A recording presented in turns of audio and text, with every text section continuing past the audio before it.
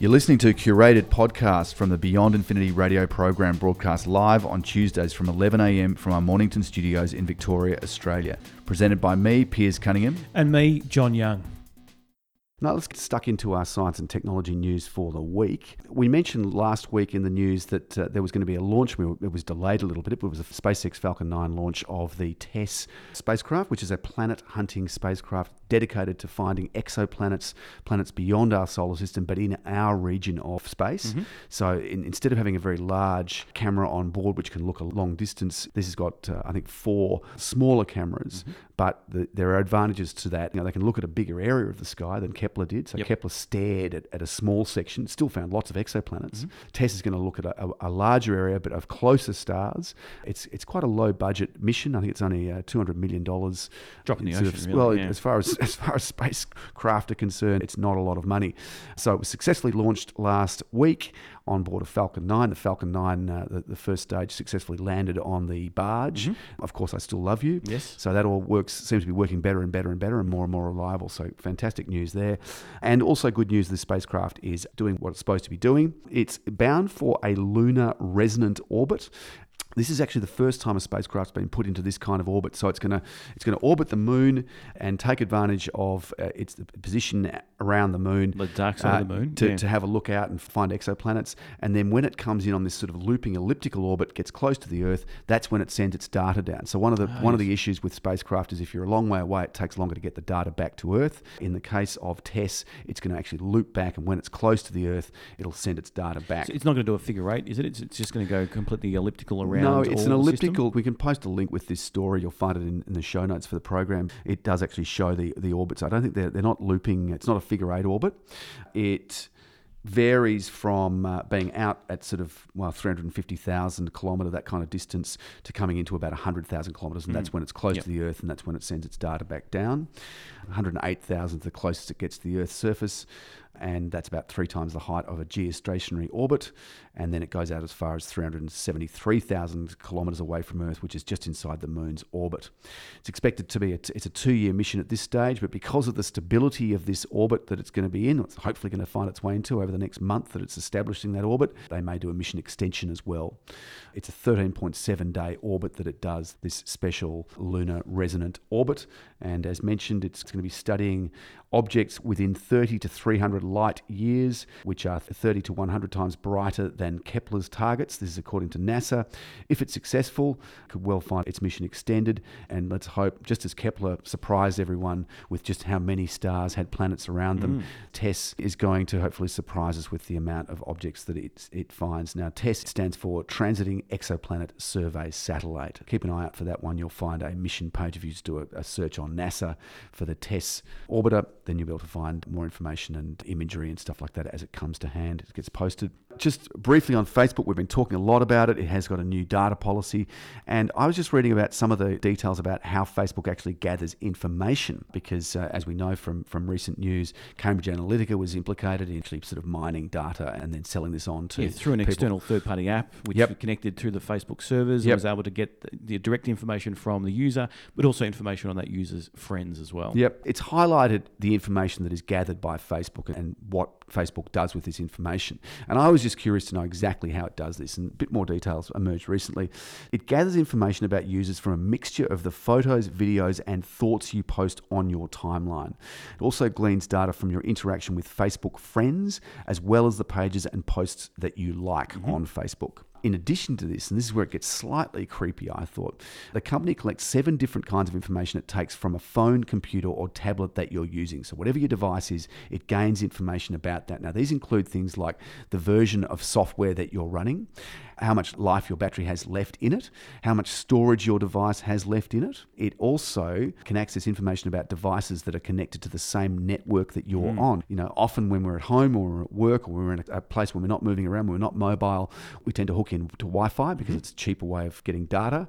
Facebook benefits from this because it can actually find out about other people through you using the same network. That was something that was a little bit of a surprise to me. This kind of information is often used for something industry experts called fingerprinting, which is how websites identify you based on all the data they collect from your device. Tying those fingerprints to your Facebook account, if you've got one, can be a very powerful tool, allowing companies and advertisers to more easily identify you across the internet. So this is one of the things about the internet that people have wrong, is that, and I was the same, you used to think of the internet as an anonymous thing where you could kind of do stuff, or you could say stuff, you could be someone in an anonymous way. But data miners, in combination with the big sites like Google and Facebook, it's not just Facebook that is involved in this, it's Google as well, just to name one, have found clever ways to identify you and your family and friends. The idea that you're anonymous on the internet is rubbish. You are not. And putting those notes up on Facebook, I don't know if you've seen those, but saying that you do not authorize Facebook to take your data and use the data at their will, don't even bother with those messages. It's useless. They have all the data they need on you, and writing those kind of messages is not going to make any difference whatsoever. Well, apparently you can adjust your settings to change how much your profile is public and how much you share with third-party apps, as well as other settings. But when it comes to data policy, you don't have much of a choice. You have to take it or leave it. That's the deal. When you go yes to that enormous terms and conditions page that comes up as you're registering to use something like Facebook, you are accepting a lot of stuff, which not all of which you may be completely happy about. Just moving on with the news. Last Saturday, the 22nd of April, was Earth Day, and a reminder to all of us of the massive problem of plastic pollution in our oceans. And we have actually mentioned this on the program a while ago, but it's been found that this beautiful World Heritage listed island, it's about halfway between Chile and New Zealand, out in the middle of the Pacific Ocean, called Henderson Island, actually has the highest concentration of plastic pollution of anywhere in the world. This is an uninhabited World Heritage Island, but because of ocean currents where it is estimated to have 37.7 million items of debris washed up on its otherwise pristine shores, which works out to be about 671 items per square metre. And these together weigh about 19.4 tonnes. Now, one of the scariest things that came out of my reading on this subject was that the 17.6 metres of plastic debris on Henderson Island accounted for just 1.98 seconds worth of the current annual global production of plastic. Yeah. So you can imagine that this is not a thing that's going to go away, unfortunately, unless there's some serious policy reversals. I know that supermarket chains and delis and shops and stuff are starting to get behind the idea of not having plastic bags. I was in South Australia recently. There, if you want to have a plastic bag at a supermarket, you've got to pay for it. And increasingly, supermarkets are encouraging you to do that. The problem we have also is that China has stopped taking a lot of our recyclables. So what we put into our blue lid bin, our recycled bin, used to be taken across to China in containers and therefore it'd be reprocessed. Those contracts have stopped. China has basically said, no, we've got enough. We're going to reprocess our own stuff. And so you take care of your own, which means a lot of the waste that we have, recyclables, is actually ending up now in landfill. It's not being recycled, which is a huge problem. But there could be a potential solution for at least some small part of this. So back in 2016, in Japan, there was some researchers found an enzyme that had been eating some of the plastic, the PET, the PET bottles over there. An international team had then tweaked that enzyme a little bit just to see how it evolved. What they found was that they'd actually made it even better at breaking down these PET plastic bottles, soft drink bottles. So that meant that what would potentially take centuries, certainly in the oceans, to break down, could begin breaking down in as little as a day. It is about sort of heating up the bottles to get them softer and then putting this enzyme in to try to consume it. And the aim is to break it into its core components to then reuse those into brand new bottles as well. It's early days yet, very, very early days. The problem would be then what happens if this enzyme escapes and then starts eating other plastics, which are plastics you want. I think it's one of those scenarios where it's going to be sort of controlled environment, throw it into a dumpster and the enzyme eats that and then break it down from there. Oh, well, that sounds like potentially a great thing. You just need to keep in mind, if you're thinking about what you're going to do with plastic, and if you've got a choice to try to not use plastic, then that's a good thing to do, because plastic that winds up in the oceans, a lot of it doesn't just float around and wash up onto shores. It breaks down into microscopic particles, gets consumed by fish. We eat the fish, it's into us, and it's toxic. There's a reason, just as from a human health point of view, to try to limit plastic consumption and thereby hopefully limit production of it. Neanderthals and Homo sapiens have been around for the last, they reckon, about 200,000 years. years. But one thing that they've found from looking at the fossil record is, and this is really, I thought, amazing, is that larger mammals that used to be very prevalent prior to 200,000 years ago show a sudden decline, and this can be correlated to the spread, the migration of people out of Africa. So the suggestion is basically that humans hunted all the large animals, so think of woolly mammoths. In Australia, there were megafauna like giant wombats, that sort of thing, giant kangaroos, giant saber-toothed tigers. These have all been in sharp decline, and the declines correlate with the migration of humans out of Africa. They've checked to see whether the decline of these animals might have been driven by other factors like climate change, and they've ruled that out. They've said that that would actually apply to smaller animals as well, and it doesn't. There is a correlation between humans and the hunting and consumption of these big animals. Because I think you were saying before, it's easier to hunt one large animal than, say, a dozen or hundreds of small animals for the, to feed a village, essentially. Absolutely. If you catch one giant mammoth, you've fed a village instead of catching a rabbit where you might feed one or two people. The other thing about them, I assume, is that if you're really big, you don't have that much speed. So it's probably easier to hunt those large animals. Now, I guess the concern is that if we continue down this path and the trend continues, then you could wind up with no large mammals left on Earth. And that has lots of implications for biodiversity on the planet. You're upsetting balances, natural balances that have taken a long time to evolve and to establish themselves. And it could even get to the point down the track in the next 200 years or so where a larger mammal like a cow ceases to exist. And that has implications for not only for pasture management and the types of farms that we have, but also the types of diets that we have as well. So a bit of a concern there. The spread of humans around the world seems to correlate very closely with the decline of large animals.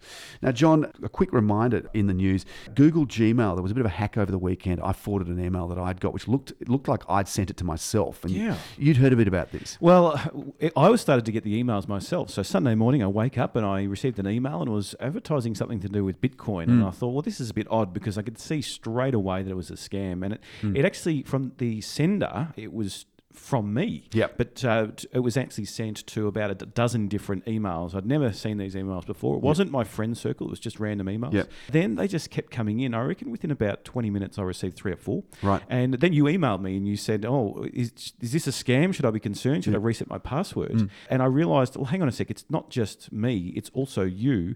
And I then looked on Twitter and I found there was quite a number of people that had the same issue. Now, it does appear that it was only, at this stage, from my understanding, only people that are using the @Gmail extension. So I have multiple email addresses. My business email address is actually via the Gmail system, but it doesn't end with @gmail.com. And I wasn't getting any of the sort of spam happening from there. So it does targeting appear that domain, that free @Gmail account. And what the suggestion was is that there was some of the spammers, they had found a loophole in Google's system and they were abusing that. They were able to sort of spoof the sender and make it look like it had come from your own email address, where in actual fact it's come from some farm overseas. There was some suggestion that it was to do with a Canadian telecom agency called TELUS, I think it was. They're saying, well, it's nothing to do with us, we've not been involved, but there was a lot of indicators that were saying it was going through their network. It looks like it has been fixed because it did end up, I think late Sunday afternoon, there was no more emails coming through. And you wonder how effective that would be, because if you receive an email from yourself that you didn't send, then you're going to be pretty sus about it immediately. I think, look, their problem is because they send out so many, there's a percentage, likely to be a small percentage that go for it. And they're going to click on the link and they're going to enter some information. And unfortunately, some people may have their compromised details. And you either enter information or by clicking on that link, you've inadvertently downloaded some malware into your computer. So anyway, worth being wary of that. Do not click on links in unsolicited emails, even if they are from yourself. But one thing you should do, especially in Google, is when you receive these, you have the option to select report spam. And it is really handy, helpful for Google when you do that, because it identifies an issue, a widespread problem. So hit report spam, and then it will send the response back to Google, and then hopefully that pings them and says, okay, we need to fix this right away. I mean, if you have a look in your spam folder, it's all full of all sorts of stuff that you don't normally see. Well, and that's one of the great things about Gmail, is it does filter out a lot of stuff that you don't want to know about. Exactly. Now, I just want to quickly mention, with tomorrow being Anzac Day, so April 25th tomorrow, if you're getting up early to go to one of the services, it might pay to get up even a little bit earlier, so around about the 4 a.m. mark, that's Australian Eastern Standard Time. Head outside, look to the northern skies for the Lyrid meteor shower. So it's the last day of it. It started on April 16th. We'll sort of finish up tomorrow. But if you're up early anyway, going to one of the services, look to the northern skies and you might be treated to a little bit of visual entertainment. They can be great. If you're lucky, if you can find a dark dark place, it's great. Lie on the bonnet of your car, somewhere dark outside Melbourne, outside the big smoke, wherever you happen to be. If you get lucky, you can see these surges. It's like sort of fireworks through the sky. Fantastic. Moving right along, CoView, which is basically born out of CSIRO's Data 61, has raised some venture capital to actually increase their service. Now, basically what CoView does is it has provided or allowed 1,100 healthcare professionals, including physiotherapists, speech pathologists, occupational therapists, dietitians, nutritionists, and general practitioners to communicate with their patients via a cloud-based video consultation platform. So, we've talked before about Ready Health and communicating online. Telstra's Ready Care, yep. And this is a system that has actually been working and has been in play since around about 2015 when it was originally founded. Mm-hmm. Now, it's connected more than 20,000 patients, but it's now raised over $1 million, and that's to essentially expand it from the 1,100 clinicians to more than 7,000 by the end of the year. So wow. This, hopefully we start to see more of this. What it means is people that have difficulty because of distance or disability, unable to drive for whatever reason, they potentially have access to this system to gain insightful analysis into their health conditions from the comfort of their own home. Great. The beauty is that it doesn't require too much bandwidth. It doesn't, your internet speed doesn't need to be ridiculously high. Mm-hmm. You can do some tests on your line. If you follow the instructions on covio.com, which is COVIU.com, there's some more instructions there. And maybe ask your doctor and see if they're signing up to the service or have access to it. And it's probably more around the sort of the 2019 mark that they'll be gaining access to this. Okay, cool. And potentially found the world's smallest gold mine or tiniest gold mine. Yeah, this is great. Now,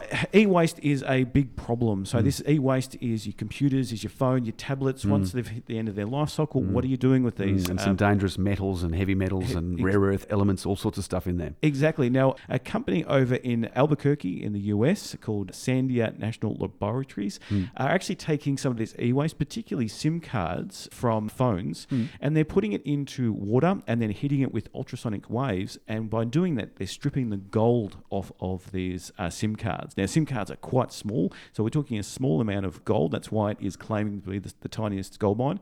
But they're able to take this off. There is gold as a part of that that's actually needed. And then they can reprocess that. I think they're sending it back to Japan for reprocessing and then reuse into other great wastes. idea, because e-waste is a serious issue, and also to be able to get something valuable which can use gold for a whole lot of things. Exactly. Out of it is a great byproduct to get. In 2016 alone, Australia generated 570,000 tonnes of e-waste. It's unbelievable, and I think there was like 1.5 billion phones made last year around the world. So that's a lot of e-waste. When your phone has died, when you've upgraded and changed to a new one, don't just throw it straight in the bin. It's see if you can take it back to a recycling facility to get it. And I know Melbourne Zoo, just for people who are sort of local to where we are in Mornington, if you're listening out there, then you can. And I think there's probably other zoos around the world, or certainly in Australia, that do the similar thing. But they've got little plastic bags that you can put your old phones into, and you can send them. I think there might even be replied paid postage on them, and you get your old phones, put them in this plastic bag, and they go off and they actually manage the disposal process in a sensible way. Don't send it to landfill. Make sure we can reuse as much as possible. Yep.